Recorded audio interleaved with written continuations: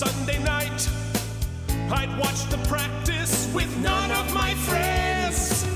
I'd turn the dial to ABC to see the creep of the week that Bobby Donald defends. But I'm out of practice. With your hosts, Keith Marney and...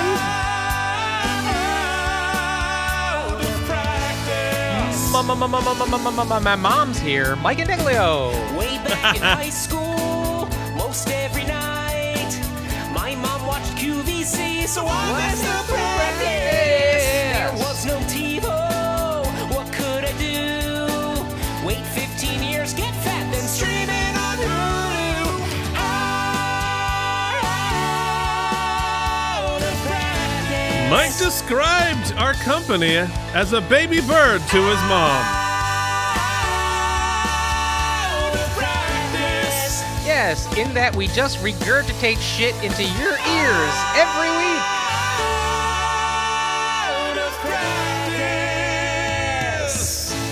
I really thought I could pull that joke home, but it didn't work.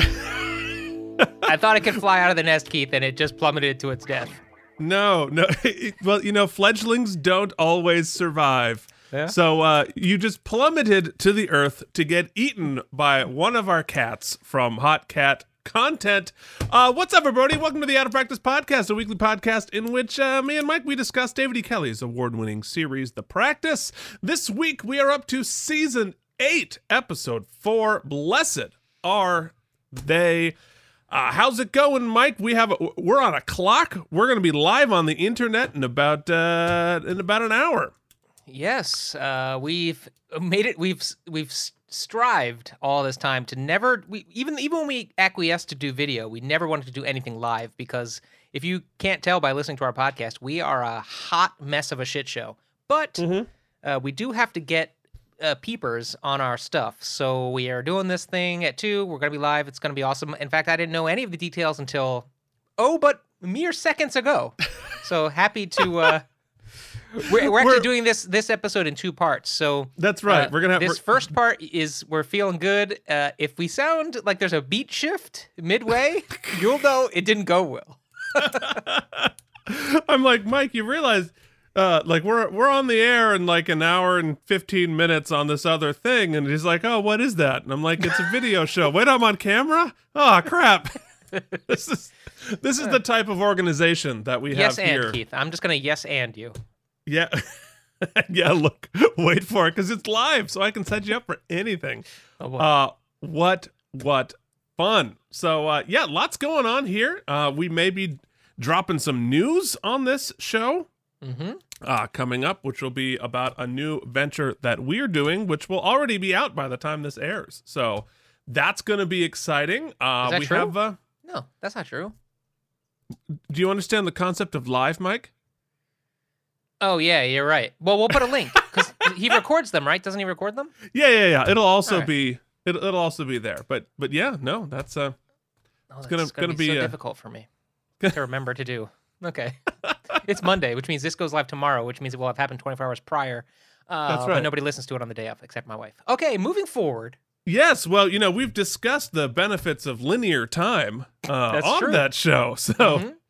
All right. Well, we'll stop talking around nonsense and get into what's going to be a jam-packed and exciting segment of Filings and subpoenas. Filings and subpoenas. Filings and subpoenas. Filings and subpoenas. Hey, Keith. Yes. Filing and subpoena from me. Do you know that my wife and I, last week on the podcast, I talked about this audition we went to? Well, hot damn, we booked it. Yes, So- you did.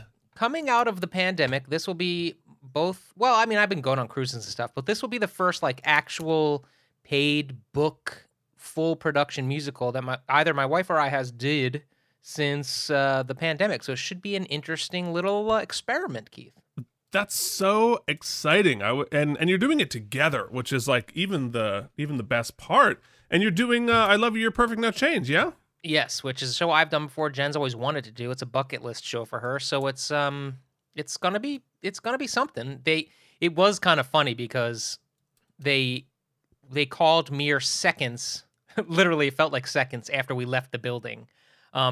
I ended up reading with some girls. She couldn't have been more than 20 years old. Jen was reading with these guys, and the little girl says to me after, God bless her, her name was Lauren, she was wonderful. She says to me afterwards, because she didn't know that I was going to be bringing fire, because as you know, Keith, Mike likes some comedy, and I love some improv with a person I just met.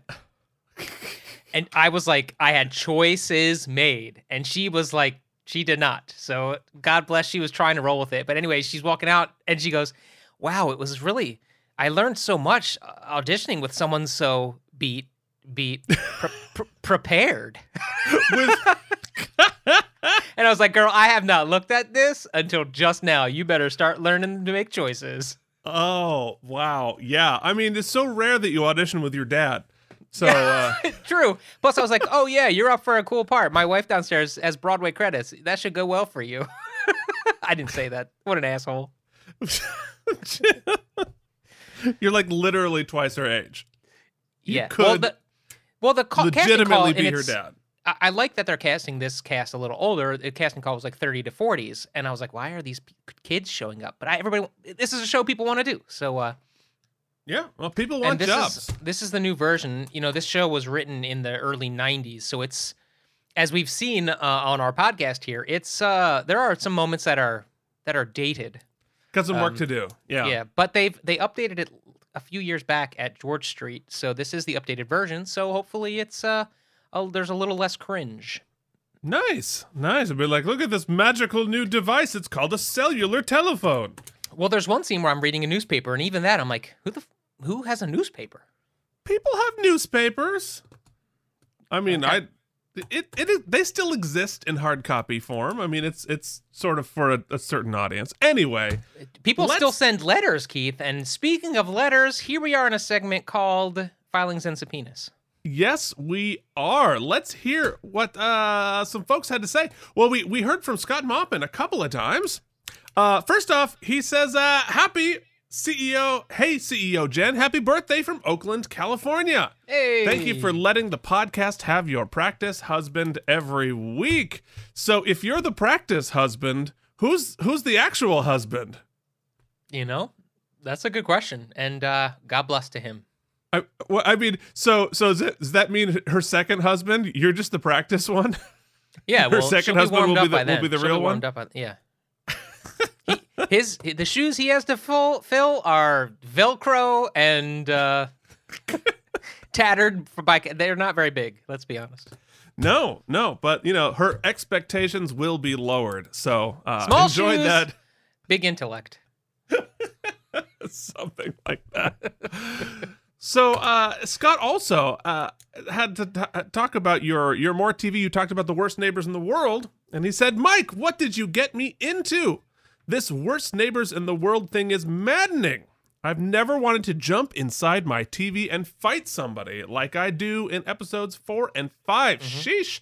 This is not for watching right before bed.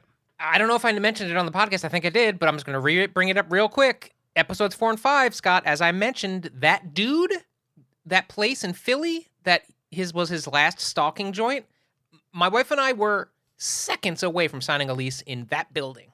Yes. Craziness. All right. Well, speaking of our friends and neighbors, we have, guess what?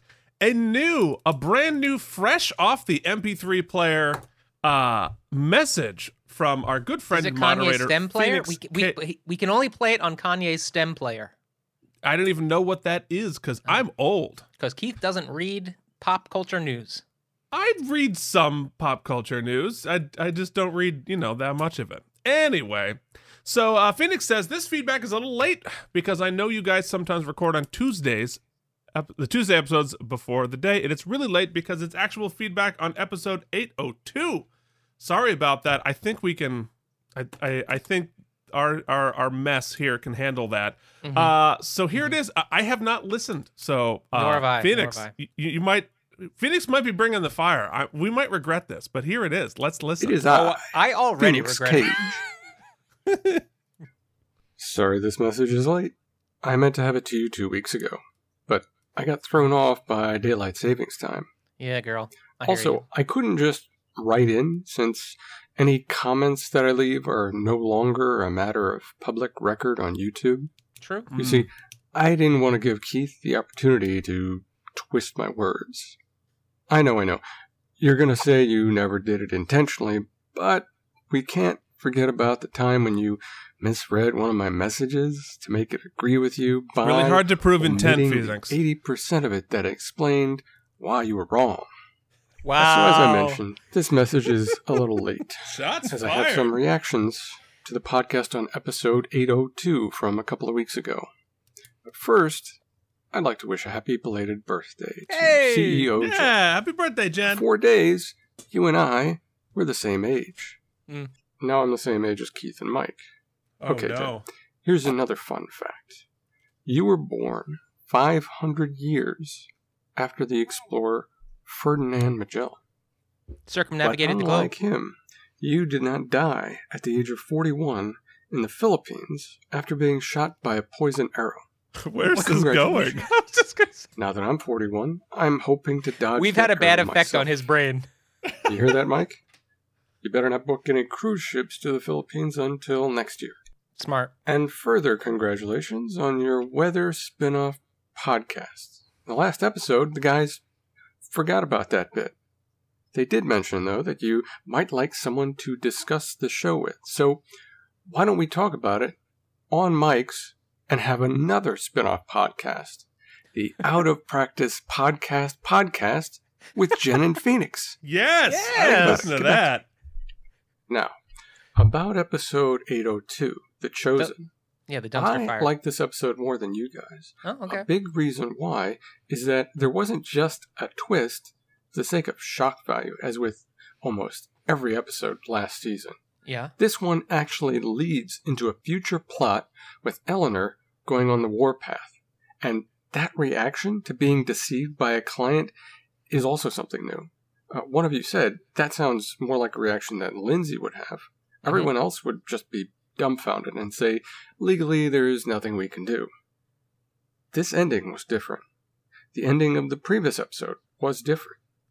This is shaping up to be Season of Consequences. Hey, Now, Keith, we of said course, that, didn't we? this call wouldn't be complete unless I said you were wrong about something. I knew it was coming. So how about this? In that episode, you compared Alan Shore to Joey Herrick. Mm-hmm. Maybe it's partly my feeling that Herrick is entirely incomparable, but I do think that there are some important distinctions. Alan's sexual remarks make him seem impulsive, as does throwing his career on the grenade of Eleanor's moral dilemma in the following episode. Joey, on the other hand, is always planning 7 moves ahead. Sure, they're both sarcastic, intelligent, and unethical. I'll give you that. But Joey is a psychopath. He is not even capable of any of the empathy that we've seen from Alan in every one of his episodes so far. That fact alone puts Joey Herrick in a different category than almost all other human beings. So I'd be reticent Fair enough. to compare him to anyone. Okay, guys. Looking forward to your next podcast this summer and the spin-off podcast that Jen and I will start soon afterwards. Oh, I can't wait. I can't wait for the after show. Yeah, no, I think all of that is fair. I mean, obviously, you're right about the empathy thing. That Alan and it is something that I think grows throughout the series and is the redemptive thing about Alan Shore is his empathy, is his compassion. And yes, I agree that he is super impulsive. But I think the comparable things are the lack of filter and the insane unearned or sort of earned confidence that they have. That's what it And is. They're both cocksure. Like they believe they're the smartest person in the room and they can get them away with literally anything. Like that's the thing. Like I understand the point about jumping on the grenade there, but it almost felt like he knew he could backdoor his way out of it. You know what I mean? Yeah, and with Joey, the insane confidence comes from he thinks he's smarter than everybody else. With Alan, I think it's that, but there's also just this sort of like he thinks he's Teflon. Like he really thinks nothing will ever stick to him. And so is that impulsive? Is that overconfident? Is it a little bit of both? I don't know. It's interesting. I mean, but I think that there are some parallels. Obviously, it's not a 1-to-1, but it's a very interesting Now, I will character to play say, with. I do agree, and I feel like I said, or at least wanted to have said, that thus far, a lot of the writing has felt like it is about consequence, and that's where some of the plot lines, even though recycled, there does feel like there's more consequence involved. And I wonder if in the writer's room, or at least in David E. Kelley's mind, he knows that chances are good this is probably the last season of the show, regardless of the budget issues and whatnot, like, or at least knows that they're at risk of this being the last season. So I wonder if the writing will arc in such a way that you see more finality or a long final goodbye rather than the sort of rush job at the end of last season. That remains to be seen, obviously. Yep. And we've been kind of, I felt a little, he brings up a good point.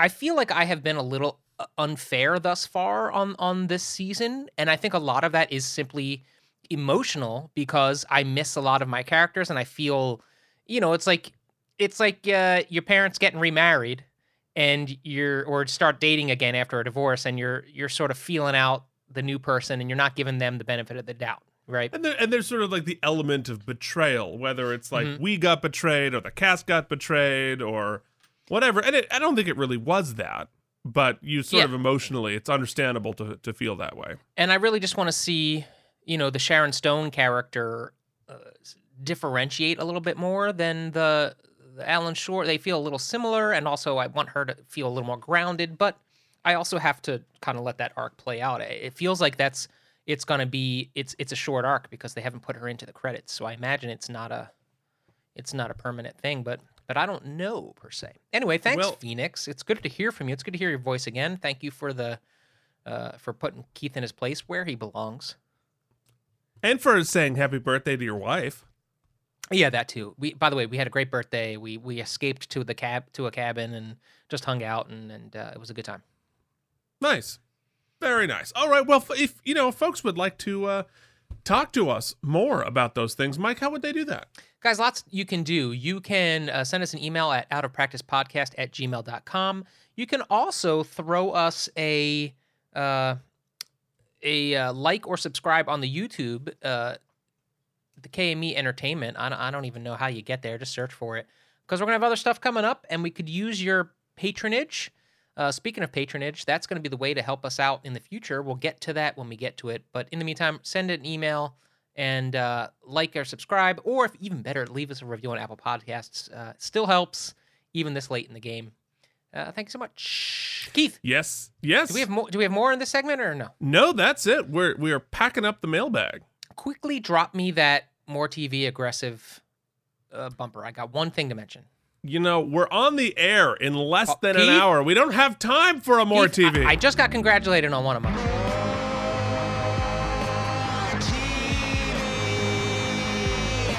Hey, do you like my hot recommendations that piss you off? Yes. Clearly Scott does. I got another one for you. Check it out. It's a 2-part documentary series, 1 hour each, so it's 2 hours all in. It's called Undercurrent. It's on HBO. And I can give you the summarization this quickly.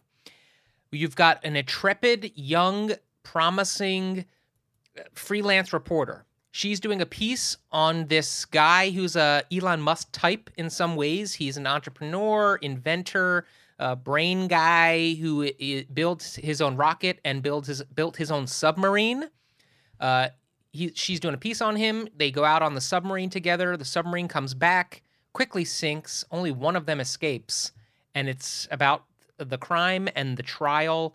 It's called Undercurrent on HBO. It is intense, it is angering, and it is a really great documentary. So check it out. That's my hot recommendation.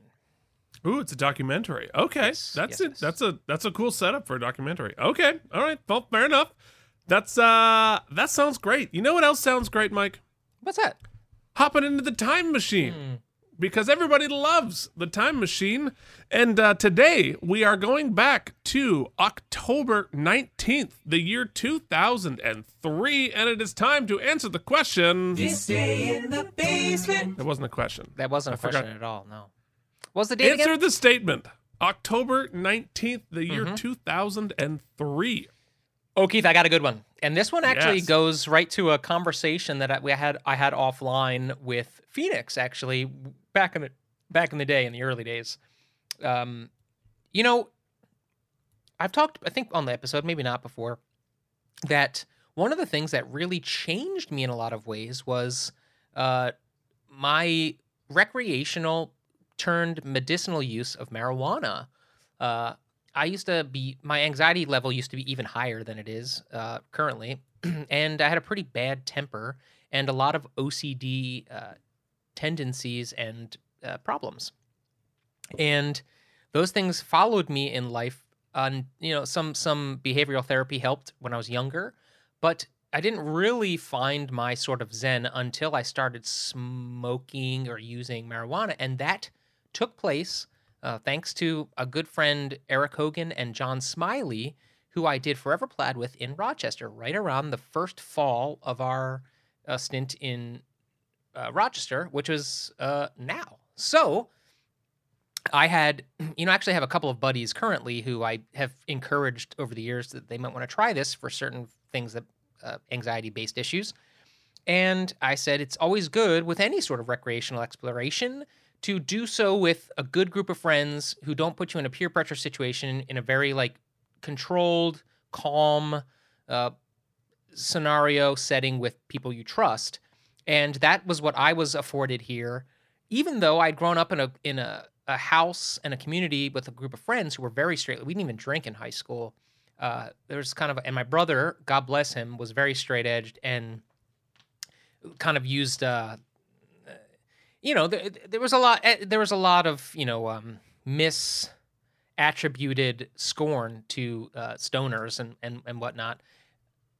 Anyway, long story short, after our show one week, we had a long weekend, and they had talked about it, and they had been smoking kind of all along. I hadn't really, and it just they put on that Boston record. It was, and we just I had my first bowl I ever smoked, and since then, it has become a major part of my life. I never went through the phase where I was smoking all day, every day. I always been a very small user, but to this very day, it is my medicine. And I'm glad that the country slowly is recognizing its therapeutic value and not just sort of trying to keep it in prohibition for just bullshit reasons. Anyway, that's what I was doing this day in the Rochester basement. Yeah, well, I'll briefly point out that it's not my thing. I sort of have always been the straight edge guy, mainly because I was raised by a father who was super hardcore anti and terrifyingly so. Cut to 30 years later, my entire family, my uncles, my aunts, my father, but they are all not so much smoking it, but growing it. Because in Vermont, it's now perfectly legal. And so all of a sudden, I go over my father, who I thought might physically murder me if he would have discovered a joint in high school. He's like, yeah, man, I got the new buds, and I've got this one, I got a sativa going on, and I've got a tincture. I'm like, what the hell just happened? That was so confusing. But there it is. So we are all progressing in our own various ways. And let me tell you what I was progressing with.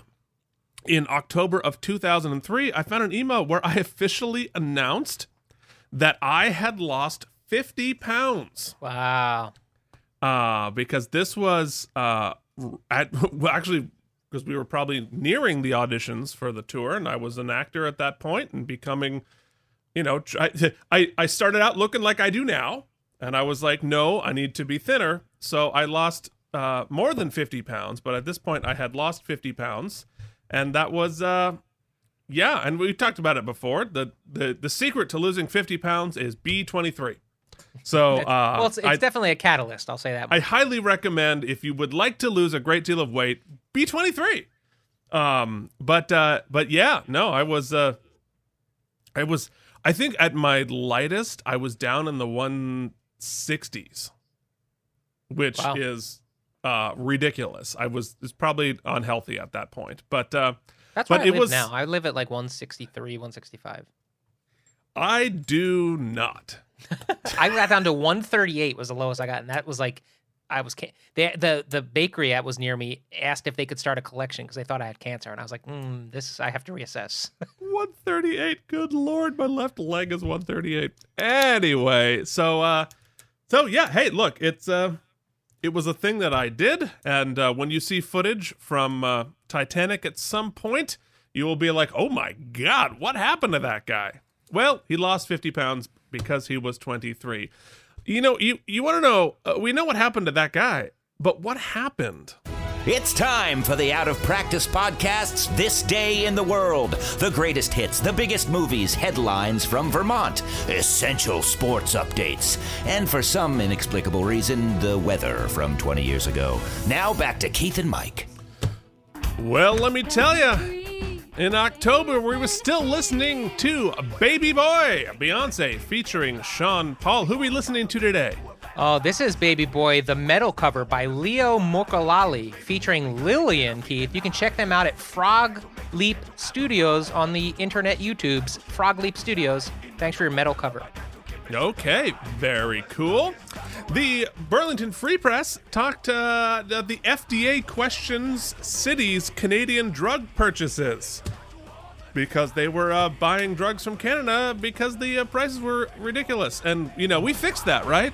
The drug prices are now Yeah, reasonable and they're not about like that. wildly cheaper everywhere but here. No, we didn't fix that? I could have sworn we'd done didn't that. fix it, no. But I will tell you, if you felt a little frustrated about all of that, you're like, hey, I want to just, you know, work through some stuff. You could go see the remake of Texas Chainsaw Massacre starring Jessica Biel and Art Lee Emery. That's very well timed. Who's killing who? What's wrong with you people? Oh, my. Mike, did you watch the Texas Chainsaw series?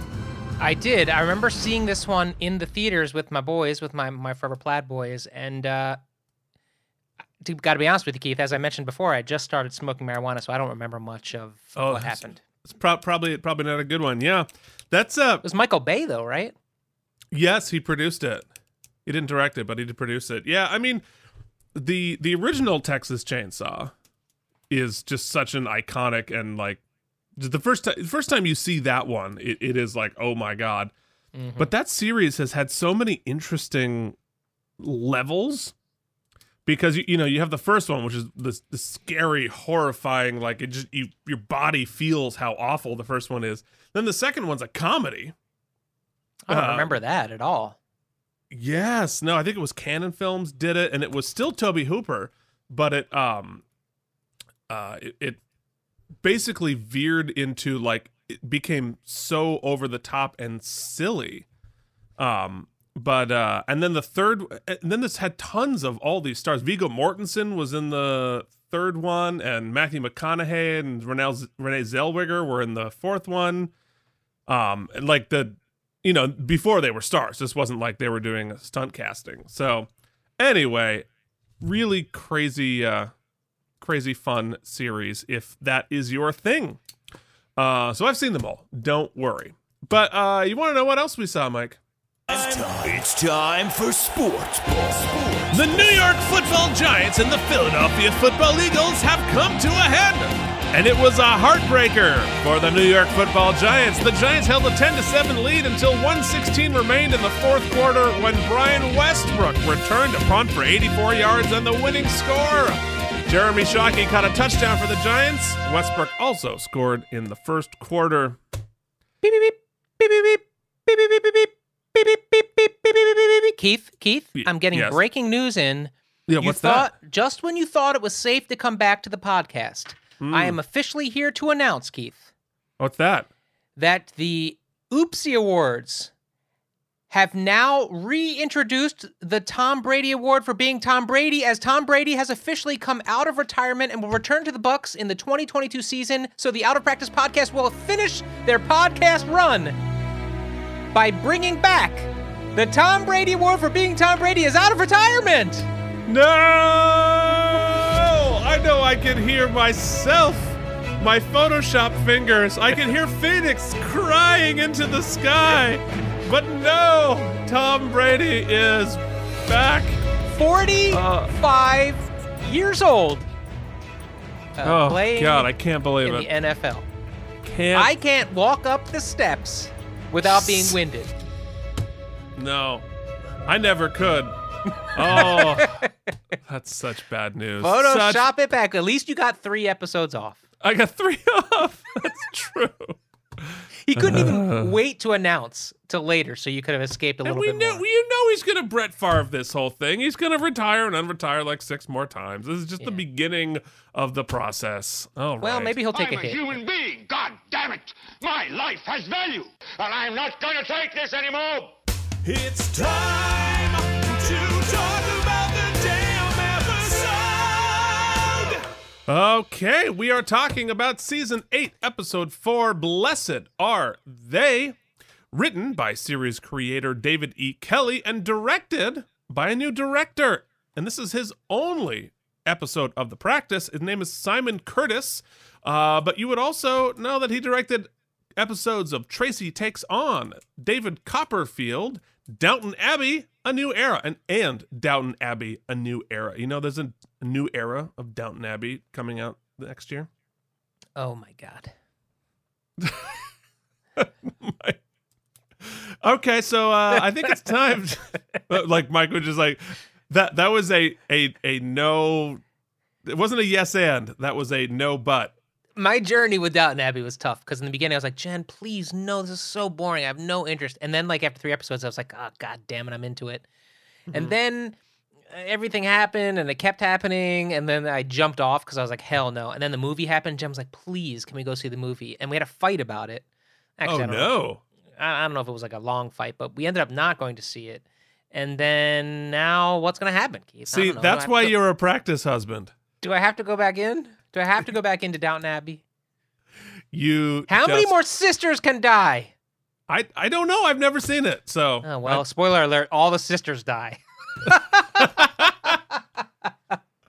Well, if that wasn't a spoiler enough, it's time for Mike to spoil this coming episode in a segment we call. What is that supposed to mean? What's your problem? Is this what happens to women when you insert your penis? What? What does Mike think's gonna happen? You know, what if he would have drank the curdled milk? Then what would have happened? Hey, can Jimmy get an episode? Anyway, guys, blessed are the... Here's what's going to happen, Keith. Let me just break it down for you. Okay. All right? Break it down. I think they brought in Sharon Stone. They were like, you know what? She's going to win us an Emmy for season 8. It's going to be great. Big bang, boom. But here's the problem, Keith. It hasn't been going as well as they thought. So in this episode, they are going to defend their dude who did the achy breaky heart or the iffy diffy shake or what was the song? It's the hippie shake. No, it was It Chubby was the Checker. peppermint twist. Yes, the peppermint twist. The hippie shake. Mike, I'm so sad. So I have 2 questions. One, it's really sad that this is not a video podcast anymore because Mike would definitely be doing the hippie shake. But here's the thing. You know, I have to stand up. Is this a like shake your hips or is this like Dude, some jobless draft dodger? You shaking? think I'm kidding? You Google love right now. hippies. I believe the hippie shake is a real song. Is that really? All right, Yeah. hold on. You're All right, so giving me as- shit, but All right, so you continue your thing. I'm going to look up the hippie shake. or something like that. Anyway, hippie shake. So Sharon Stone is gonna go full Jesus. She's gonna lose her shit fully this time, and it's gonna end in the practice firing her, and then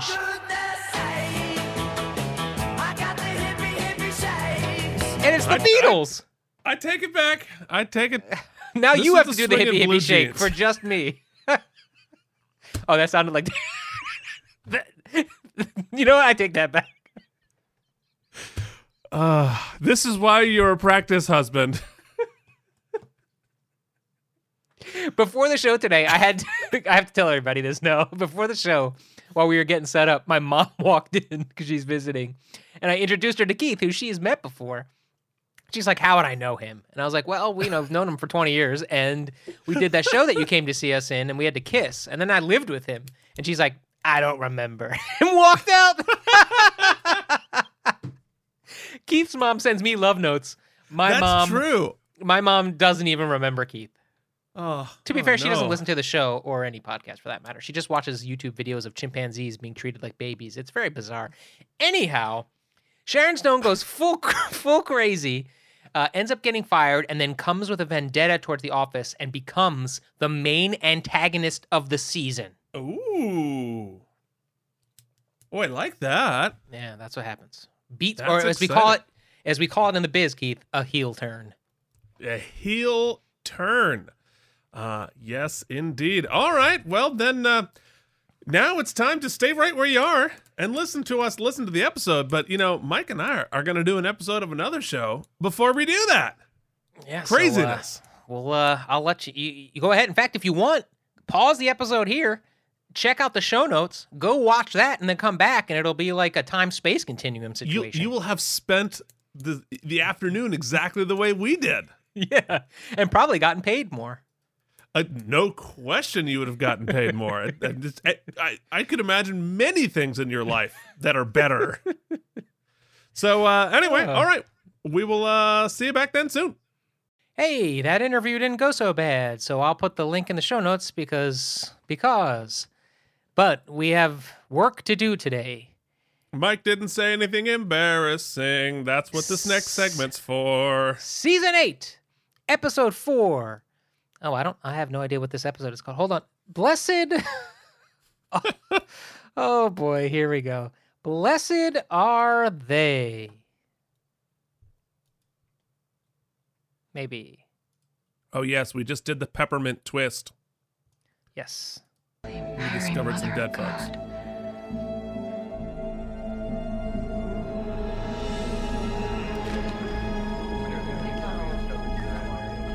Woo! This is some very dead people. Very dead. Very big old boombox. sincerely dead. What do you mean? I certainly don't think that I did it. Miss Wilson, when you entered this room... They were... She lost her chill a little bit. Like that. Ooh. That's... Oh, gracious Lord, we beseech you. Crime of passion. Remember not against them the sins of their youth and of their ignorances. Our Father who art in heaven, hallowed be thy name. So Sharon Stone and Ken Hudson Campbell. He's in a bit of a daze, Eugene. And so is Sheila, for that matter. I mean, I really don't know what to do. Send your paralegal? I'm almost there. Do not let him speak to anybody. Stay in the den till I arrive. Well, I think we need to get him to a doctor. Well, actually, maybe both of them. Stay there. Okay. Keith, could this be the event that makes Sharon Stone go totally batshit, which is what I predicted? Uh-oh. Roland, look at me. In a moment, Eugene Young will be here, and he is very good at this sort of thing. I don't want to go to jail. I can appreciate that. This is wrong, Tara. I called you here to help me, and you called the police. That's not what I asked you to do. Roland, you shot 2 people. I don't want to go to jail. A little help. Blessed are those who are persecuted for the sake of righteousness, for theirs is the kingdom of heaven. Blessed are they who hunger. I don't want to go to jail. Sharon Now I Stone lay me is down to sleep. losing it. I don't want to go to jail. Jail, jail, jail, jail. Excellent. Right. Okay, well, Mike, your prediction has been pretty solid so far. They really gave Sharon Stone some snappy, going crazy dialogue. They sure did. I don't know. I feel like there might be a song here that would work well over the credits that's appropriate to it. Massachusetts. In Massachusetts. Massachusetts. Jail, jail, jail, jail. The Massachusetts. Peppermint twist. Peppermint jail. Yeah. Dude, I would be into peppermint jail. Would that be your jail name, Peppermint? We had a licking escape. Crazy how? Mumbling prayers. She He seemed totally sucked his way Alan. free. Eugene wants us in. Boo. Let's keep this between us, okay? Well, too late because Eugene witnessed some of it when he got there. Splendid. Okay, we got Roland Huff's arraignment at 10. I'll take that. Tara, since you seem to have some dialogue with the man, maybe you should come with me. In regard to Jeanette Martin, what's that? Mine. My cousin.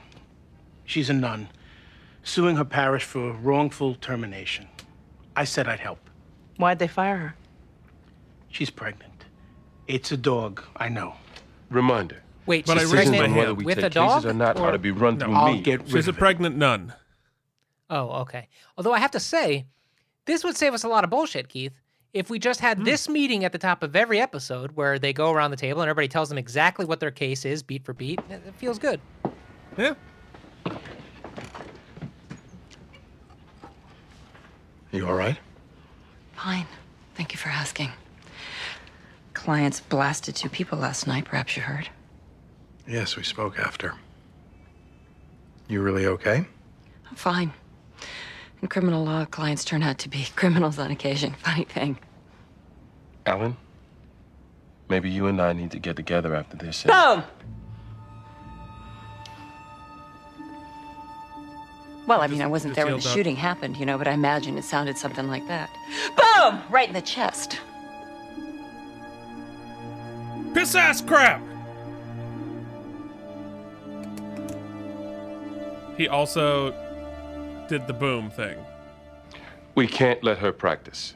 Work is her best conduit to sanity. She's in there going boom. Yes, indeed. She is in there going. Going. So Steve Harris is like, hey, I just had a couple questions about this dialogue. You want me to She's say committed she's no in there going malpractice. boom? Alan, we can't wait for that to happen. Don't Yeah, give her yeah, we just want to cases. really highlight Please that as a thing that's don't take happening her on the job show. away, especially since this. She just left. Who? Sheila. To cover Roland's arraignment. Come on. One tiny little mistake. Jimmy? The nun is Shannon Nelson. Could you cover the phones until I get back? Can I cover the phones? Do I look like an assistant? The kind we hire, yes. Eleanor, Hey, Walter. got a minute? Sure. Hold on. I know that lawyer from somewhere. We're going to hear a couple of bumpers, I think. Folks, this is the culmination.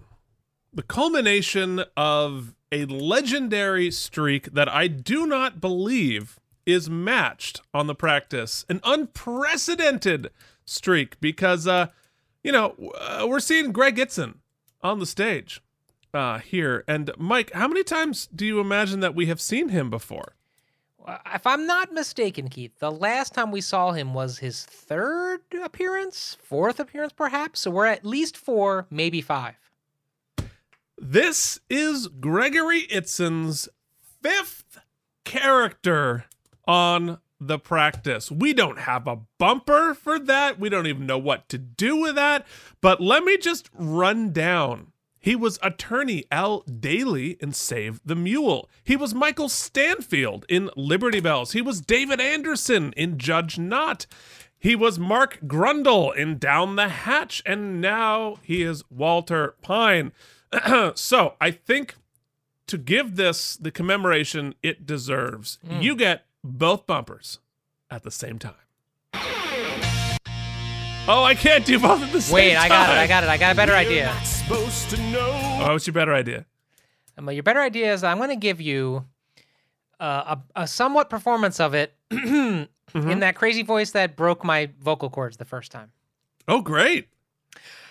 You're not supposed to know this, that you've been on the show before. But now you get twice the residuals banging at your door.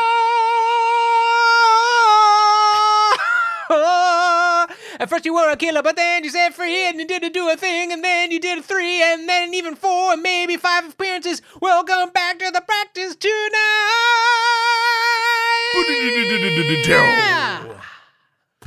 Wow. Well, that was about as incoherent as both bumpers at the same time, so we'll take it. What's I up? will accept the evidence, Your Honor. I now represent Brad Stanfield. Excuse Chris me? O'Donnell? He just retained me. Wow. I'm surprised he could afford you. Well, I asked for the case. What Alan Shore did here was unconscionable, and I know you share that view, which is why I've come to ask you to join me. Wow. Join you in. I've brought a motion to suppress Mr. Shore's statement, as well as the ensuing statement from Mr. Stanfield's daughter on a poison fruits theory. Can I count on you? Keith, I told a poison fruit story once about my colleague Look, shitting this his puts pants me on in the a top of the very show. difficult position. I realize that with You Mr. did. Shore working Oh, here. good memories. But at your core, you're a defense attorney. And this whole thing has dancing to to the shock your dookie. conscience, as it does mine. Walter, You had a bad I don't peach and you want shit Brad your Stanfield pants, to get and out. now we're on the I'm practice embarrassed to admit this, but today. I'm afraid of him. Afraid of him? Look, Alan Shore had a technical right to reveal what he did. Plus, his conduct wasn't state action. How can you bring a motion to suppress? I'm not here to argue the merits with you. I'm appealing to a fellow defense attorney, a fellow civil libertarian, and asking you to stand up against what you know was a constitutional atrocity. Wow. I'm sorry. And I've played every type of attorney, don't want judge, him and out. random person. I'm taking part in a casting catastrophe. I'm his lawyer. You're also a potential witness. I didn't see anything. Sheila, I didn't even hear the boom. this is a double murder trial. It's best to let Eugene handle Why? it. Your experience in criminal law is limited. Commonwealth versus Roland Huff, double homicide. Eugene Young for the defendant, waive reading, plead not guilty. It's my first criminal. I'll roll and huff and puff Sheila. and Defendant is blow ordered your held house without bail. down. Does defense want a preliminary hearing? Yes, Your Honor. November 7th.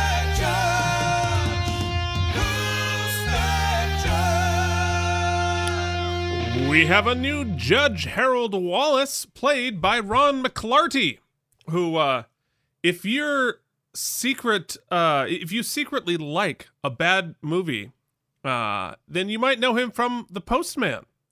If you secretly like a legendarily bad television show, you might know him from Cop Rock or Spencer for Hire. Next case, please. I'll recall John Doe. We're still waiting for a public defender on that. You need to get me out. We'll see you back in custody. Continue to say nothing to anybody. Come on. I want to play a stenographer. Holy crap. What happened to this guy? He got his ass beat. Mr. Shore. Mr. Guy who got his ass beat! Guy who walked into the makeup trailer and had no idea what he was in for. He was in for a whole morning is what he was in for. It is Alex Carter, who you know from The Island, Out of Time, CSI, Burn Notice, Rin Tin Tin, and Rin Tin Tin, Canine Cop. And nominated for the Emmy Award for Most Purple Face. Trust lawyer. I'm drafting you into the world of pro bono law. Excuse me? Meet your new client, John Doe.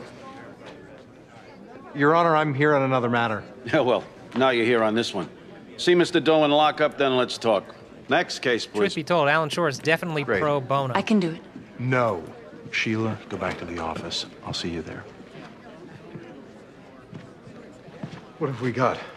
Indecent exposure. He cleans toilets at the Transportation Authority, then gratifies himself. A lot of I'm not beating making off it up. in this season. 3216 Commonwealth versus Mitchell Beating off those Penner. subplots. Felony count of mishandling a corpse. Here's the file. That's also mine, Your Honor. Did you say mishandling a That corpse? ADA is played The by defendant Jason is a Brooks. taxidermist. Police received a report from one of his employees that he was stuffing a human head. Now, and that this could develop into a murder case, we'd ask that Mr. Penner be held without bail. Are you represented, sir? No, I can't really afford a lawyer. Sheila Carlisle, Your Honor, I'll do it. Dear God. If the Commonwealth wishes to charge murder, let them do so, but to hold my client without bail on, what is it? Felony head stuffing? Sheila. 1 second. I'm not sure a law's even been broken here. Massachusetts requires all bodies and portions thereof to be buried, entombed, or cremated. The law also allows that citizens may will their body parts to family members or learning institutes for study. I refer you to MGLA 113, Section 10. You're talking about organ donation. No, you are. The language is silent on that, suggesting a conflict of legislative intent over whether or not the living may determine how their bodies are used after death. There's no conflict. I'd also call Your Honor's attention to a Pennsylvania case, Commonwealth versus Brown, where a defendant invoked the First Amendment, claiming he was using body remains as art. Whose head was it, Mr. Penner? Don't answer that. Counsel, if he doesn't answer, I'm not granting him bail. Surely Your Honor doesn't mean to leverage bail against my client's Fifth Amendment rights. He won't even tell us where the head is, Your Honor. Mr. Penner stays in custody until he reveals whose head it is and where it is. Hey, Keith, I thought that judge was only getting one line, but apparently he was just getting McCarted. You know what your punishment is for that? What's that? Okay, so he was the star of Cop Rock. Uh-huh. So I'm going to need you to perform his motion there as a character in Cop Rock. Hey, I'm a judge on the stand, and I demand that we get some pro bono lawyers.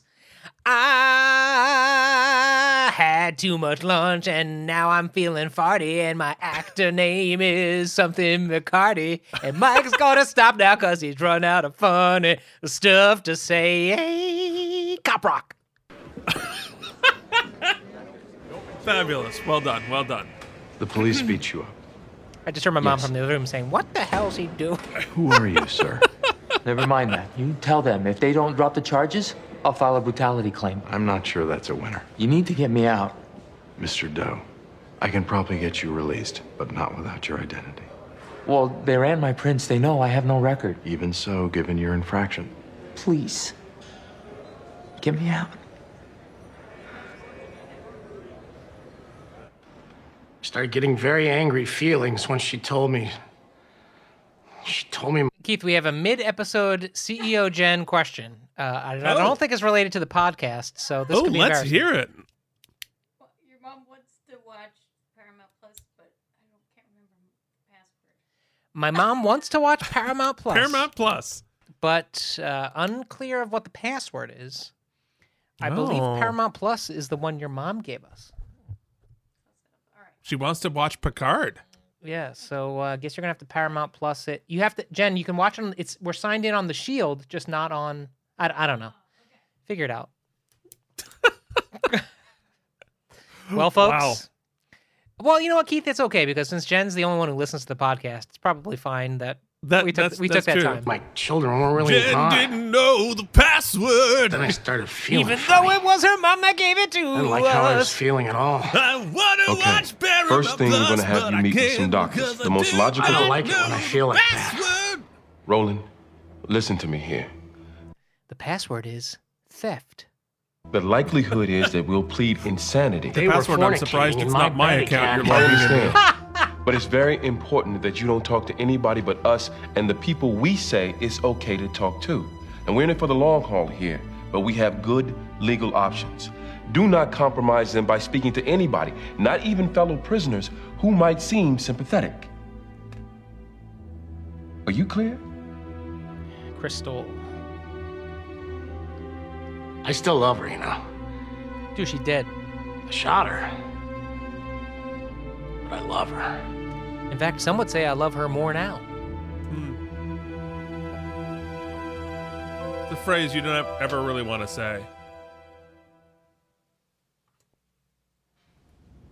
She took a case. She ran up and got herself appointed, Eugene. I couldn't stop her. But what do you mean you couldn't stop her? Why? The judge assigned me a case. While I was dealing with that, she dashed up and got one of her own. What kind of case? That rascal. Mishandling a corpse. She was surprisingly current on the law, by the way, which... And what's your case? Serial toilet cleaner. Jamie, are you free to back Sheila? Actually, no, I have a settlement conference. Jimmy. Can't. I have a 12 o'clock meeting with a Mother Superior. Tara? Me? Uh-huh. How crazy is she? Well, in the courtroom, she's been nothing short of brilliant. But seeing dead bodies can rattle a person, especially if you feel somewhat responsible. And why would she feel responsible? Because Roland was dropping little clues about his anger, and it's possible that we should have seen it coming. I don't know if I agree with that. It might have pushed Sheila over the edge. I mean, there's no way we saw it coming. And how it are was you a dealing peppermint twist. Me? I'm fine. Beep. Young Frost and Bluty. Please hold. Jamie, do you mind taking calls if they're for you? You know, you and I are gonna need to steal a little private time. I'd love that. We needed animosity for no reason at all. But you've broken 3 separate laws, Mitchell. They can't prove it was a human head. It's the word of one disgruntled employee. Was it human? Define. So this human head guy is You Brian can tell me Mulligan. I'm your lawyer. Also from Armageddon with Ken Hudson Are we Campbell. dealing with a human head here? You know, you had me at Armageddon, but apparently he's been beheading. Yes. Wow. Okay. That statement had a deep And impact can we on rule me. out foul play? She died of a coronary. I have the death certificate. Which It's is the my mother. superior of those two films, Fight Me. How'd you get your mother's head? I dug her up. Why? Because I don't think it honors a person to stick her head in dirt. If I tell them it's my mother, they'll find her and take her away. And where is she? So we're going Norman Bates den. again, aren't we? A little bit. She's mounted on the wall. Oh, okay. They're gonna get a warrant, Mitchell. My mom's in the other room, so. It's we're not so only a different, matter you of and I. time before they find her. Then you Well, need to know, help there's me. Still time. Her head is all I have left of her. Please don't let them take her away from me. Please. Look, I'd love to help you, but I can't let the guy go if I don't even know his You identity. know, I asked that What guy if out he to pays lunch. court He told me he'd love to, but he's got stuff and to do. No. Us. We need his name, and you know that. This episode No. also called Crime and Pun. Then they're going to Ishman. hold you. Indefinitely? Look at this Yes. guy's makeup is crazy. I have a family. Kids. They're going to think I I'm mean- dead or something. Why don't Technically, I bet. I mean, bruising. Look, very much like Tom Brady, Keith. Look. At his advanced age, one shot to Tell the me head, your and name. you're going to bruise like that. That stays That's privileged. I'll get probation to run it under the pretext I'm looking for something else, and if you don't have a record, I don't. maybe I can go to the Is DA. this the guy and who I'll take your pleasures word. himself? Well, that would be the Well, challenge. after cleaning toilets. But it's certainly worth a try. John, or whatever your name is, for me to help you, you have to trust me. To be fair, I mean, have you seen a toilet? My name is Russell Never Fosterling. once. Sexy. I'm an investment banker. One of considerable prestige.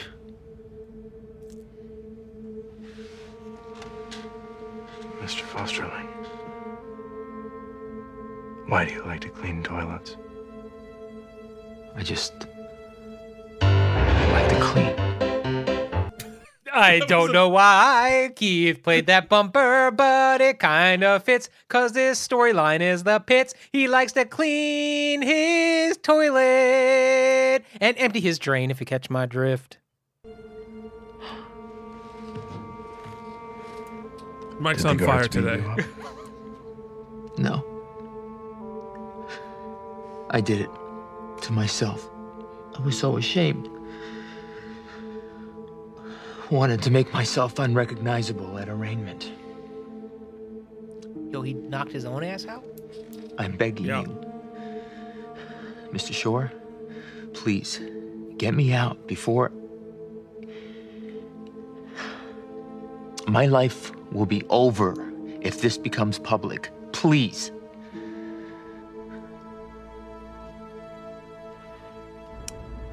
Very good actor. Yeah. Walter Pine is representing him? Yes. Motion to suppress this isn't state action. That's what I said. You don't actually think he could get out, do you? Eleanor, even if he's not a danger to you. Why is Eleanor asking that question? There's something... She knows better than anybody. He said that he would be walking away. Like he knew it. That it was the beginning, that we were in each other's lives. It just shot through me. Eleanor, he's not getting out. You think you're funny? Well, I amuse myself, Tara, but Don't amuse yourself at my desk, Alan. What's going on? He downloaded some sexually deviant website and left it there for me to see. It's part of a file, and it's research. Research? Yes, on a case. I didn't mean to leave it there for you to see. Well, then why couldn't you do it at your own desk? websites. Because my desk is across town in a corner office with a spectacular view. And besides, I like your desk. So, for those of you It's not paying research. close attention, correct me if I'm wrong, he downloaded porn on her computer. Sure did. Sure did. To be fair, it was part of My office a second. the case, but it wasn't his computer. I mean, that's what I'm doing a case on, Keith. I have a case. I'm researching a case, Keith. A lot. Uh-huh, uh-huh. A lot You seem of research. wound a little tight. Before this, you were going after Jamie. Why, is she off limits? You saw 2 homicide victims last night. I'm fine. Yeah, I know you're fine. I know all about being fine. When I was a private detective, I saw a lot of gruesome stuff, and the only constant was that I was fine. Did we know that? Did we know? Okay. It catches Keith and up to I you, are Tara. the same person. Take my word on that. Now, you have a support system in this office. I hope you know that. In fact, we started a charitable fund. It's called the Bobby Donnell I'm Okay, but I'm Not Really Okay Fund. I'd like to keep you on Roland's case. Do you think you're up to it? I will say, I am so grateful to see good boss, competent Eugene back. Yeah, that's nice. Because that was a really good interaction. He's like, you know, he's like, look, you have a support system. We're here for you. And I see and clock that you went through a traumatic experience, and I want to say that we're here for you. And that is like, yeah, that's the Eugene that I'm expecting to take over. So you can as- recuse at me the as a head of witness? this firm. No, because I can use you. Do you think you're up to it? Yes. I was born for it. Thank you. My very specific dialect work. What was that about? It was about Tara. You need something? Now he's gonna be a dick. No, that's not being a dick. That's being a good boss. It's none of her damn business. That's called boundary. Clearly, Eugene. Good job. you and I have drawn a line, and we stand up on opposing sides of it. That's right. None of her damn business. You can have Lara Croft, and I'm standing with my girl. So Sharon Stone going into the house of perhaps the dude who mounted his mother's head on the wall.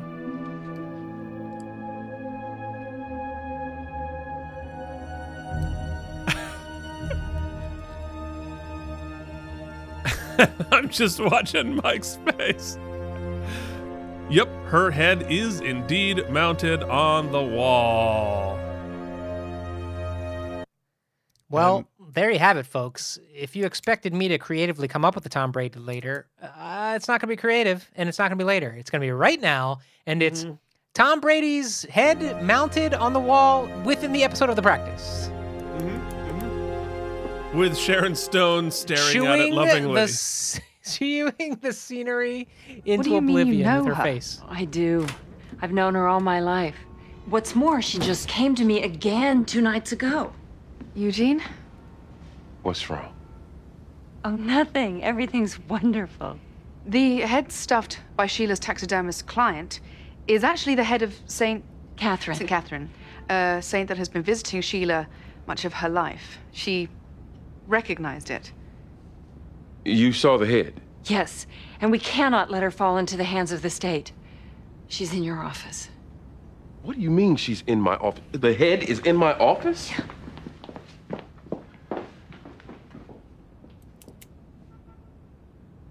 I'm sorry, but it was the environment with the highest Steve Harris stature, is at doing least in such this a good firm, job where I'd with like to this. maintain her. She'll watch over us, Eugene. She can watch over all of us.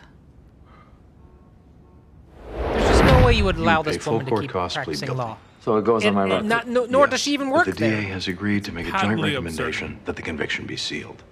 The judge still has to approve, but I have to give the DA my name. yes. You committed a crime. You have to have a record, but it'll be sealed. As long as you don't commit another crime, it'll stay sealed. Mr. Fosterling, it is your best out. It's also the very best I can do. My face. What will I tell people? That you were mugged. Or in an accident and hospitalized. Whatever you want to tell them. I apologize. Hello. What?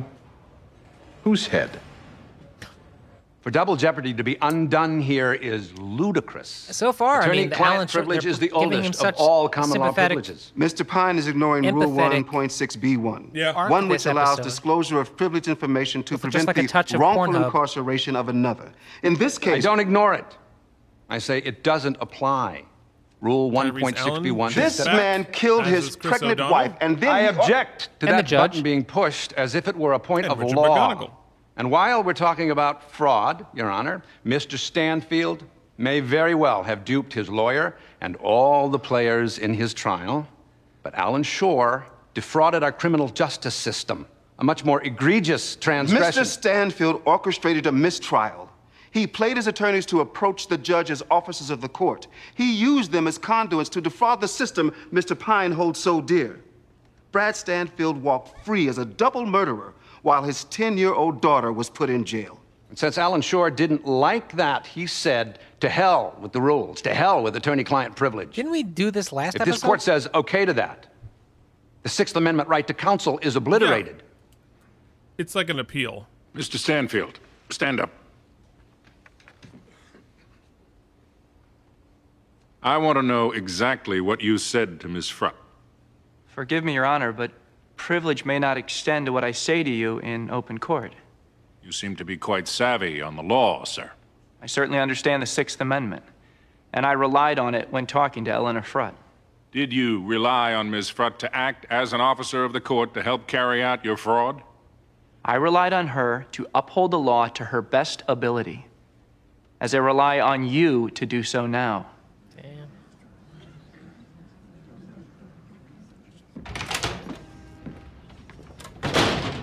Where is she? Eugene's office with her shrine. Alan? I'm on it.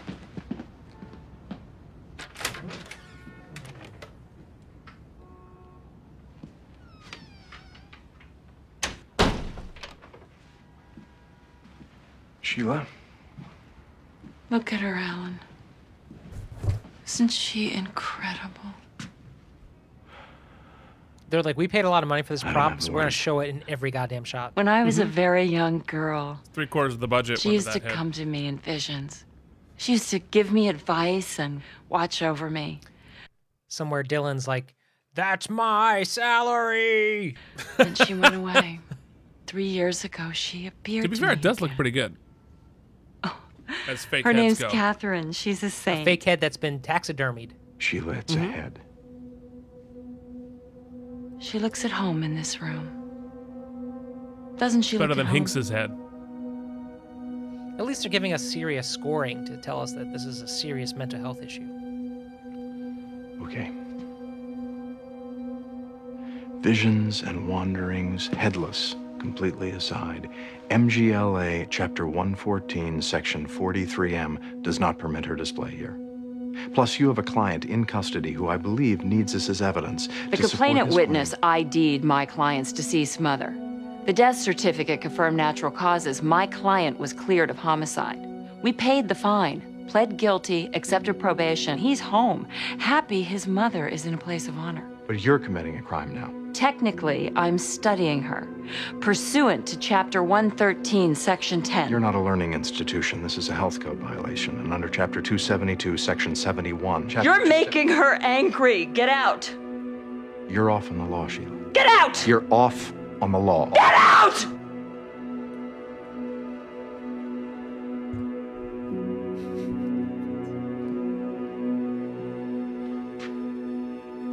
I need you to be a good lawyer here.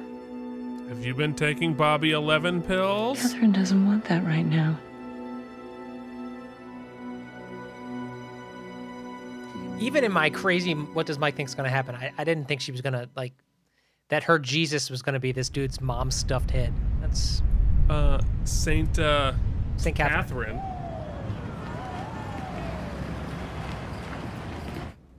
I had no idea it was going to be heading this way. I don't think she likes being draped. I draped her, Sheila, because I need you to look at me now. Sheila, without arguing the merits of our separate realities. Wow, they, like, ended that scene just to I restart it. represented to the people here that yours would not interfere with their practice. In fact, I went so far as to say, once you entered the arena of law, your sensibilities were beyond reproach. I can no longer say that, Sheila.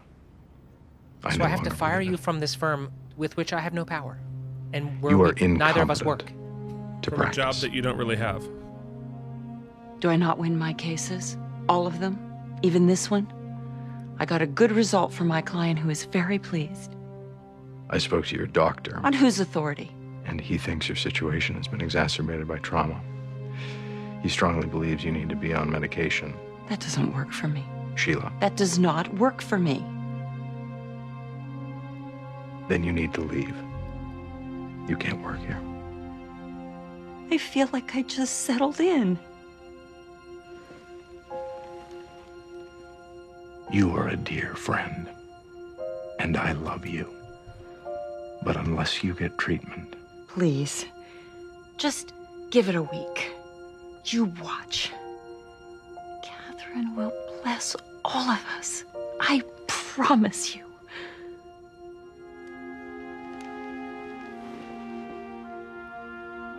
Let me You call need you to an leave Uber. Then I'll go. Sheila. You're not taking the head, I'm Sheila. going, Alan. She's going to try to take the head, Keith. Oh, would have been a good beat. You're getting ahead of the story. Nice one. Let me call you a taxi, Jeremy. I have studied Rule 1.6, and it does indeed allow for lawyers to violate privilege to prevent the wrongful incarceration of another. No lawyer has ever done this before, but the rule is there, which I suspect saved Mr. Shore from disbarment. To use the disclosed information in a subsequent trial, however, I agree with Mr. Pine. There's no authority for that.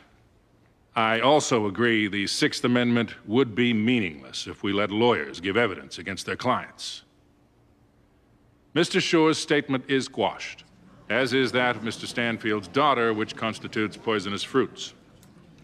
The question becomes, do we then just retry Mr. Stanfield with the old evidence? That seems to make sense. Problem is, overturning double jeopardy here would still rely on giving Mr. Shore's disclosure legal teeth. And due process just won't allow me to do that. I'm holding that double jeopardy therefore attaches to the first mistrial. As a matter of law, Mr. Stanfield cannot be tried twice for the same crimes. He is therefore free to go. Yikes.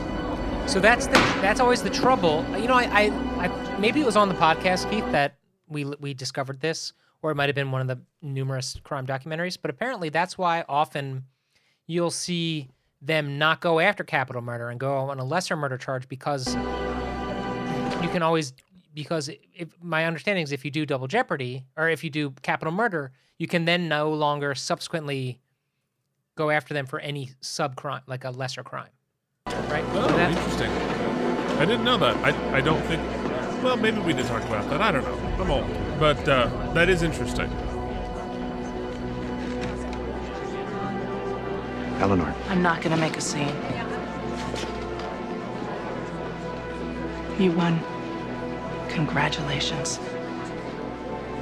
This is the final chapter, Brad. Story over. You and I are not in each other's lives. No hard feelings, Ellen. Take the kid. If you can't take my hand, Eleanor, how can I trust that we've resolved our back differences? with him now? I guess it would be under these situations because if he's been... If I should be sued civilly, I will, of course, expect you not to give testimony against me. That would open up another chapter. All right, Brad. Miss Fred, can we get a conversation? Obviously, I'm gratified. We have a judicial system that values the Constitution as intended by our founding fathers. It's rewarding to see the court prioritize those principles over the lawlessness of one aberrant attorney. And it'll be good to see him get his comeuppance.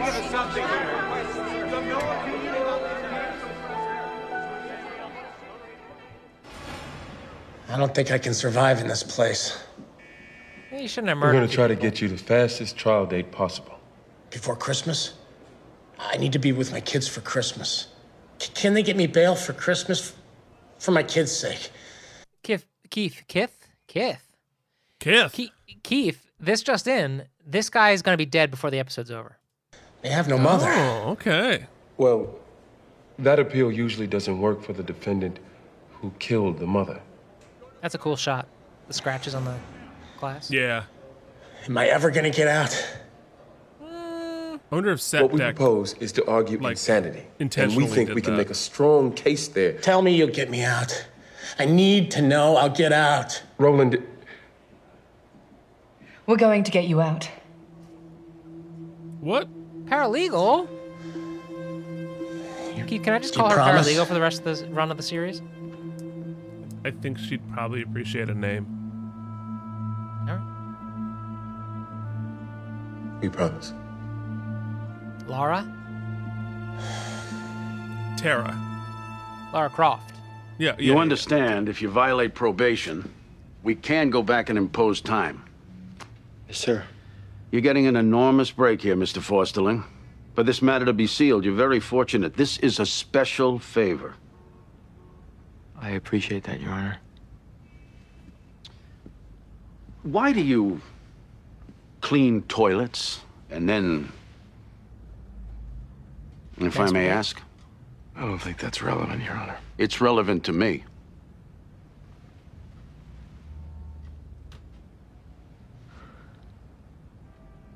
It was for personal reasons. Personal reasons. It's a bit different from your antitrust clients, huh, Mr. Shore? Why are you being a dick? He's trying to get the McCarty started. The party? Can you look at me, sir?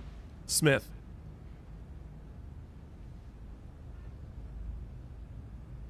It won't get out.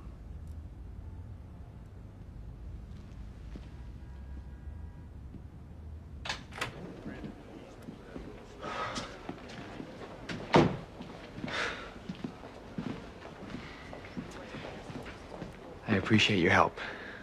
Certainly, I expect to pay you for your services. Mr. Fosterling, I have a book. It's a case study, Diagnostic Statistical Manual of Behavioral Anomalies. And there's a case in here that talks about a person being sexually stimulated by men's rooms. It's included in a section, paraphilia, not otherwise specified. I offer you this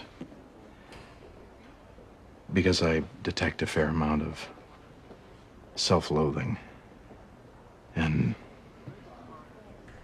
I don't think you're sick, Mr. Fosterling. I think you're peculiar.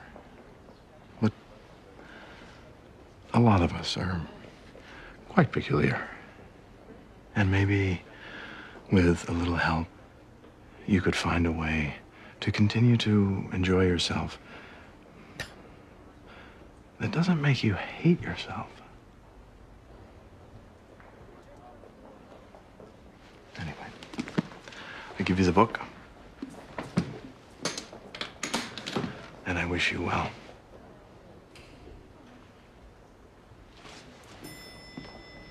See, now that really makes me like Alan.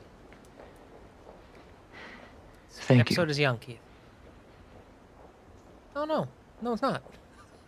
It's almost over. The episode's old, Mike. Not just this jurisdiction or First Circuit. I want to see every insanity case in the country where jealousy was the motivating factor.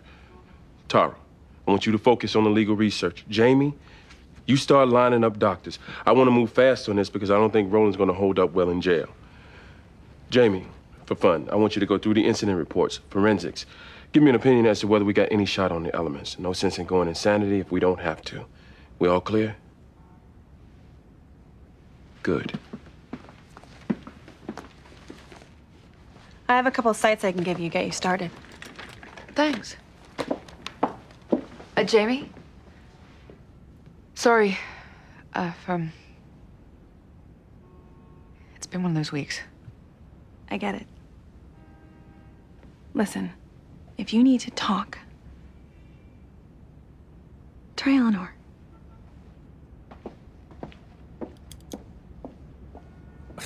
Such a weird They beat. took it. They just marched in here and seized it. Can you believe it? Well, you don't actually need the head of St. Catherine, do you? It's her spirit that matters most. You really think I'm nuts, don't you? You've had your moments. Sometimes I envy the world you live in. You're so sweet. Sometimes I think you and I would make for great lovers.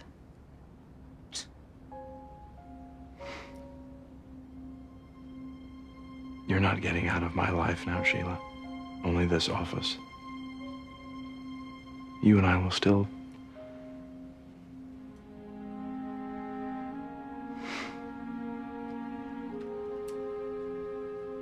I'm always here for you.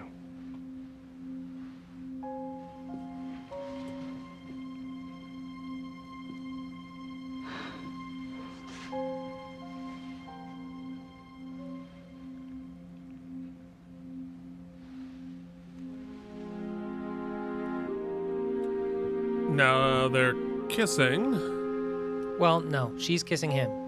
That's true. They That's made true. That, they That's made fair. that clear. Well.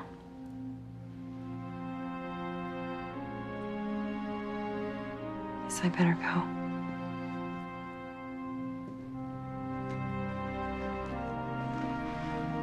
Say goodbye to the group.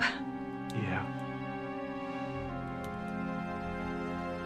She's not getting help. Did she agree to get help, though? Didn't really address that. Basically, she said no. Although she does have a doctor. She stole the head. Something. There's something else. Maybe not. Don't everybody look so sad. I'll be... Guest starring on a bunch of episodes when Thank you I'm on the other side of the courtroom. so much. You've all been incredibly generous with me, and... Tara, I loved trying our case together. Eugene, you're a good boss. Jimmy, hang in there with your nun case, okay? Though the church can dismiss her under canon law, the fact is, they often don't dismiss priests for having sex. Which means, in truth, they're probably firing her for being pregnant, which is a direct violation of Title VII. Klein versus Catholic Diocese of Toledo. Thanks. Anyway, you are all such kind and charitable people. And though I haven't known you long, I'll miss you most of all. I will miss you. We'll stay in touch, right? We shall. Ladies and gentlemen, introducing David Spader playing a completely different character from the first 3 weeks. David Spader, after notes from the network. We gotta at least put in one weird scene. How about some porn on Tara's laptop? He was researching the guy's DSM diagnosis.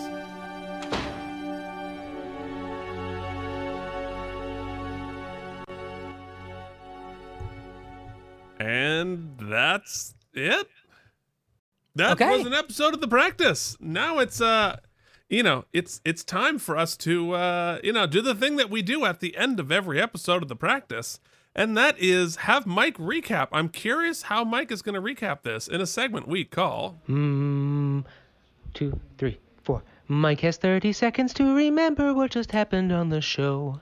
Segment. Hey guys, guess what? They just retconned the Chris O'Donnell thing. Now he's actually can't be tried again, so he's out and he's like menacing. And is he done with Eleanor? We don't know. Also, there's a nun that's pregnant, but that's for another time. Also, this guy stuffs his head, but he gets out. But it does show us that Sheila's not happy at work. And guess what? Alan Shore is like a really sympathetic, nice, empathetic guy, and he like helps this masturbating toilet guy find maybe some help, and he's got a lot of compassion. The end. Yes, that I feel like that's fair. Now give us a scintillating 17 syllables, please.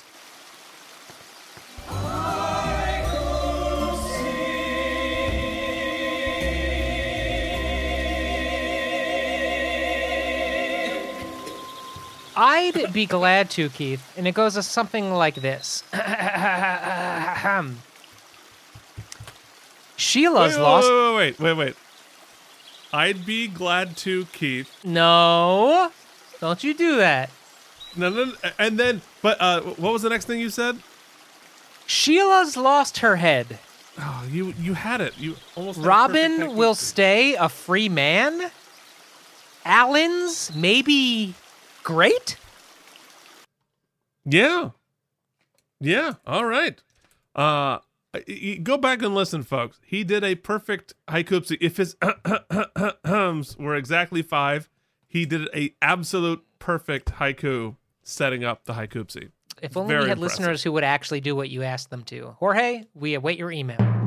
Ladies and gentlemen, the Out of Practice podcast, in unofficial, unsolicited, unfactual association with David E. Kelly Productions, proudly present Oopsie. The Oopsies! Celebrating excellence in acting good, lawyering good, guesting good, and being Tom Brady. Not to mention, this is where we rate the episode and stuff. Now, here are your hosts, Keith and Mike. What the hell are the Oopsies? Well, I'll tell you, Jackie. They're a fake award show that we've now done 160-something times. How many times have we done the Oopsies? Not 100. Yes. This is the 160th episode of the Out of Practice podcast. Wow. I was joking, but there it is. Anyway, it always begins. It's a lot of fake hardware. Yeah.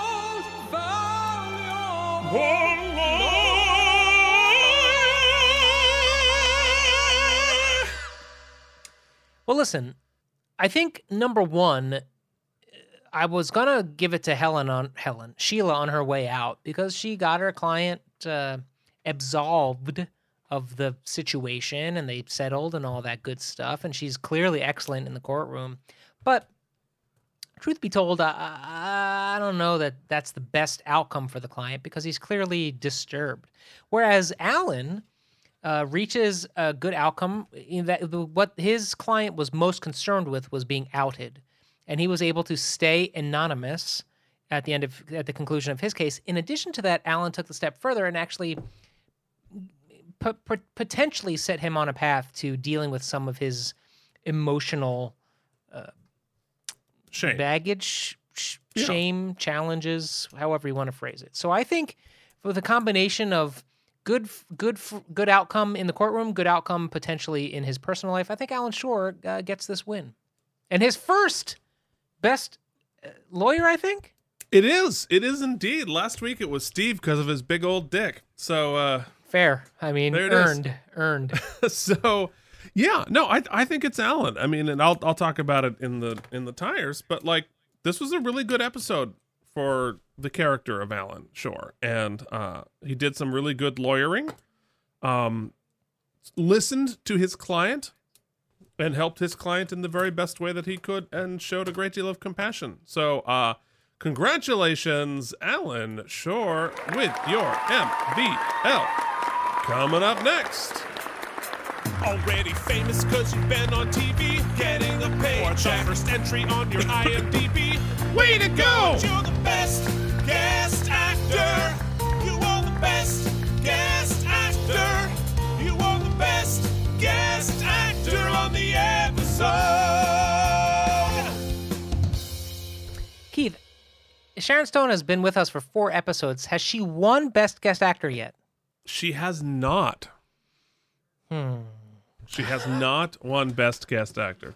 Okay, now she chews up all the scenery in this episode, and every time she's normal Sheila, she kills it. She kills it in the courtroom, and she's like naming off those laws and just like lawyering and skipping it and Peterson versus case law 2547. Wow, that is Mike is lawyering so hard over here. All good head stuffers go to heaven. I love it. It's the other stuff that I'm like, hell no, this has lost me. And so I'm kind of ashamed to say, Keith, that we had such a powerhouse in Sharon Stone, and I've never awarded her an award because I'd like to give this to Purple Face. Wow, Purple Face, aka Alex Carter. I'm writing it down as Purple Face. I mean, they did decide to make him look like Grimace from McDonald's. Ooh, I'd go for some McDonald's right now. Yeah, it does sound good. Because I thought, what a great... I mean, even from the beginning, he could have played it just very deviant, but from the beginning, you could sense behind the sort of salacious plot line, there was some true depth to what was going on here. And even though they kind of waited till the back half of the episode to explore it, and they used it more as a beat for Alan, this actor really portrayed it and gave it gravitas and weight. And I don't think that a lesser actor would have allowed the storyline to be as three-dimensional as it became. And for that very reason, I'd like to give him the award. Purple Face. Purple Face. Yeah. I mean, it's tough because I do think that Sharon Stone performed what she was given as intended. Oh, totally. Yes. And performed it very well. It's tough, you know, it's sometimes unfair to knock or at least not give an award to an actor because you don't like the writing of their character. But I think I'm with you. I'm giving it to Grimace. Mm-hmm. Oh God, we're terrible. No, seriously, Alex Carter did a very good job and elicited compassion from both Alan Shore and the viewing audience.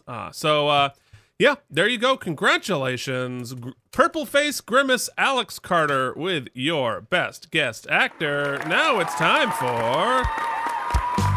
You killed your podiatrist or blew the case, but you let a single tear run down your face. You're the best actor on the show. Guys, it took me a few weeks, but... Choo-choo! Chugga-chugga-chugga-chugga-chugga-chugga-chugga. Mike loves Alan Shore, even as portrayed by Spader. If you'll excuse the strained rhyme, I'd like to go... Wait, was that a rhyme you were trying... Were you trying to rhyme Shore with Spader? Yeah, maybe. Surely you're kidding. I thought he brought it home this week. Just a excellent. I mean, it's not in a vacuum. Great performance by Spader this week. I thought the empathy beats, not just for his client, but for Sheila, his friend, for just finding the kindness in his speech, in his eyes. If you listen to the volume with which he speaks, the levels that he finds, the confidence to basically whisper his way through a couple of scenes, really amazing. Even in the face of some batshit lunacy scenes with the stuffed head and just like the juxtaposition of that like just crazy comedy beat versus what they were trying to say, he was able to let us know as an audience how we should feel, which is like, hey, she's actually really sick. This isn't a laughy beat. Even though I think they were set up for potential catastrophe in the juxtaposition there by the writers, I thought the actors grounded it, which is something we praise the show for all the time, right? Which is when the writers go a little cuckoo for Cocoa Puffs, the excellent acting can always usually ground it. And that's the case here as well. So I'm 100% behind James Spader this week. Yeah, it's funny. I was going to go with Steve because I really liked the moments he had with being a good boss. I think there's a severed head in my office was really, really good. Like he was able to show true incredulity without looking like a bad theater. Yeah, it was his "I'm too old for this shit" moment. Yeah, but it wasn't overdone. But you know what? I think you have convinced me. I think James Spader gets his first Best Actor here on the Out of Practice podcast. That's big doings. All right. So I can't believe, but it's unretired. The Tom Brady Award for being Tom Brady. I want, Keith, I said it before, I'm going to just alter slightly. I want purple face Tom Brady, beheaded and above Eugene in the office. Tom Brady. Oh, Jesus Christ. We weren't allowed to kill him last season, but this season, all bets are off. You know, the reason we didn't want to be continually posting pictures of a murdered Tom Brady still hold. But it's like Nintendo version of Mortal Kombat. No blood. Oh, I see. All right. So it's okay. Well, in that case, certainly not legally liable for that. All right. Ladies and gentlemen, it is time to announce how many spare tires this episode gets. Ooh, girl, we started rough. Mike thought he was gonna just go down the pits of hating it.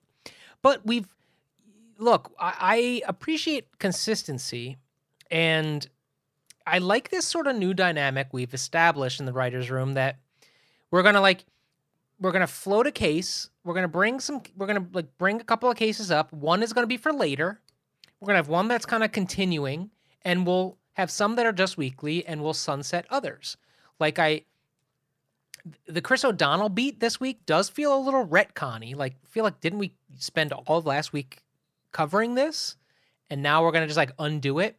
But I liked it in the fact that I thought amplified the tension and potential disaster conflict between he and Eleanor. And so I liked the way it happened in that they thought they put it to bed. They thought they escaped and also got the bad guy in jail. But then this week we find out, oh no, it didn't work. We're going into this new trial without the evidence, and we're going to have to, and Eleanor, on top of that, the stakes are really high. So it works for me. The Sheila stuff, I have thoughts about the head thing. I don't know that it, clearly the story we're telling here, and the fact that we're going to tell it, I think with the intention was the empathy, seemed like we didn't need to go wacky kooky. We could have used the events from last week to be the trigger. We didn't need this extra thing. So that was a little schlocky in my opinion. However, the bulk of what I want to talk about is the Alan Shore kind of retcon.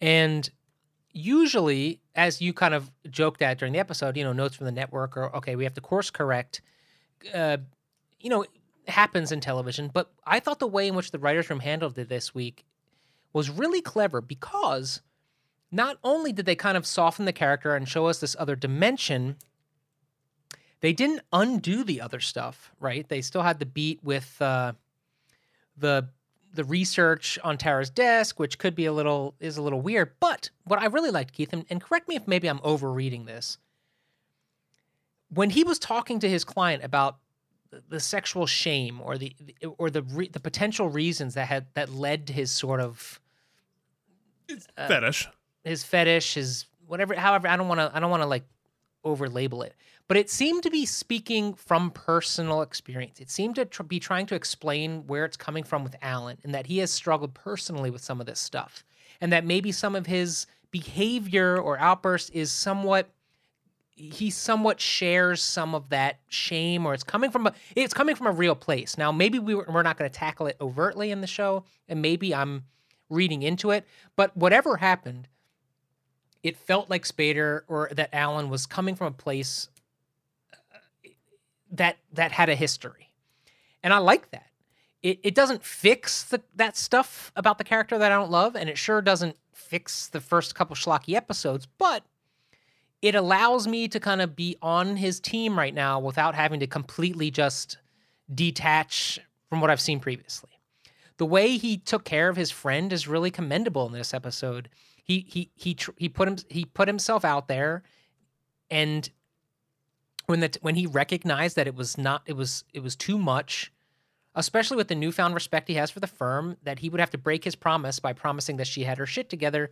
He did the best he could to pull her out, and the way he handled his client, I felt was cool. So yes, we've seen that he's willing to bend the rules. We've seen that he can be a certain way, but they presented me a really cool dynamic now that I know he's capable of this kind of compassion and good, and so I'm going to expect it of him. So how will that progress? I don't know. I'm interested to see what happens with the Eleanor case.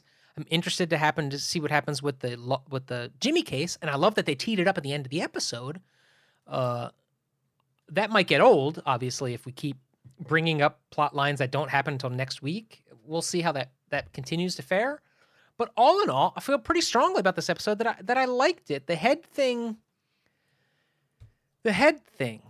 it does stand out. But all in all, could you tell me what I rated last week? Head and shoulders above that other arc. What did I rate last week? It was like a 6 something, right? 6.95 was last week. We came storming back. 7.77 with a little bar above it. That's my rating. Okay. I did not like this episode. Ooh, okay. Let's go. Let's talk. There are elements of it that I did like, and I'll tell you I like the same elements you did in terms of how they've adjusted Alan Shore. I think this is by far the most likable he has ever been. I think there's a very interesting character you talk about like he's coming in with history here. He strikes me as somebody who has done a lot of work to overcome his own shame so that he no longer has it and helps spread the gift of not feeling so much shame. So I love all of that. I think that's great. I liked what he did there. I liked that story. I liked the performance of it. So like, yay for that. But the rest of it, I just don't care. Right? There really isn't enough meat on the bone to keep swinging at the Chris O'Donnell story. Right? This just I don't know why we're still talking about it. I'm ready to move on. This might be the longest arc we've had. No, I think it's like 6 episodes was the last thing. So we're bordering on tying it at least. It's a long arc that doesn't seem to be progressing very far. You know, the Peppermint Twist guy, the characterization is like, is he compromised? Is he not? What's his deal? I left that out entirely, didn't I? Yeah. Well, that's my whole point. It's like, I've now watched the episode twice in like 48 hours and I don't even really remember what happens because I I just don't care. The conflict between Tara and Jamie, like, I don't know what that is. I liked Eugene being a good boss, so I appreciated that. The head thing, you know what it is? Like, I've said this before this season, but this feels like Ally McPractice. It does. It does. It's just not that it's just not the practice. I mean, you know, it is closer to what Boston Legal is going to be. And I don't have a problem with that tone of a show. I don't have a problem with that type of a show. I liked Boston Legal. It's just not the practice. And so I'm just like, eh. And, you know, the Sharon Stone character, I think is just a misuse of Sharon Stone. Like, it's just sort of, it's very sort of hacky and unnecessary. And, you know, and why does Sharon Stone's character get the long Wizard of Oz goodbye? Right? She's not a character on the show. She's a guest star, but she got the long, like, 4-minute tearful goodbye that Rebecca didn't get, Lindsay didn't get, Lucy didn't get. The entire cast, half the cast just got deleted and never got to say goodbye. And I understand a lot of that's practical, but, like, don't rub it in my face by giving this character that I'm not invested in the first place this huge, long, teary goodbye. I just don't care. So I think, honestly, like, I just, other than the progression of Alan, which I really liked, I just didn't care. I just don't care. So, and I believe, you know, in entertainment, you're supposed to be compelled to care in some fashion. So as a result, you get a 6.45. Now, Keith. Yeah. As you allowed me to convince you about Alan Shore of Spader over Steve Harris, you have made me realize that I am awarding Spare Tires here based as if this was its own show, as if season 8 was its own television show, this sort of hybrid. So I'm curving it against itself and not against The Practice, which is the show that we are ranking. And when you compare this show up to the pantheon of episodes, like if you were to go back and look at the high sevens I've given compared to this, I think that seasons 1 through 7, Mike, would be just aghast that I would award this 7 point some stars. And so, for that reason... Ooh, do we have an appeal? Yes, I'm objecting to myself. And I am downgrading to a 6.95. Wow, lost almost a tire. Wow. Okay, well, you know what? I feel very persuasive now. I feel very persuasive. Keith, how sick of me are you right now? We have now been together podcasting for over 4 hours today. Oh, yeah, easily. Because almost 4.5 now. Well, folks, if that's not the right button. That's the second time you've done that today, so now you have to complete it.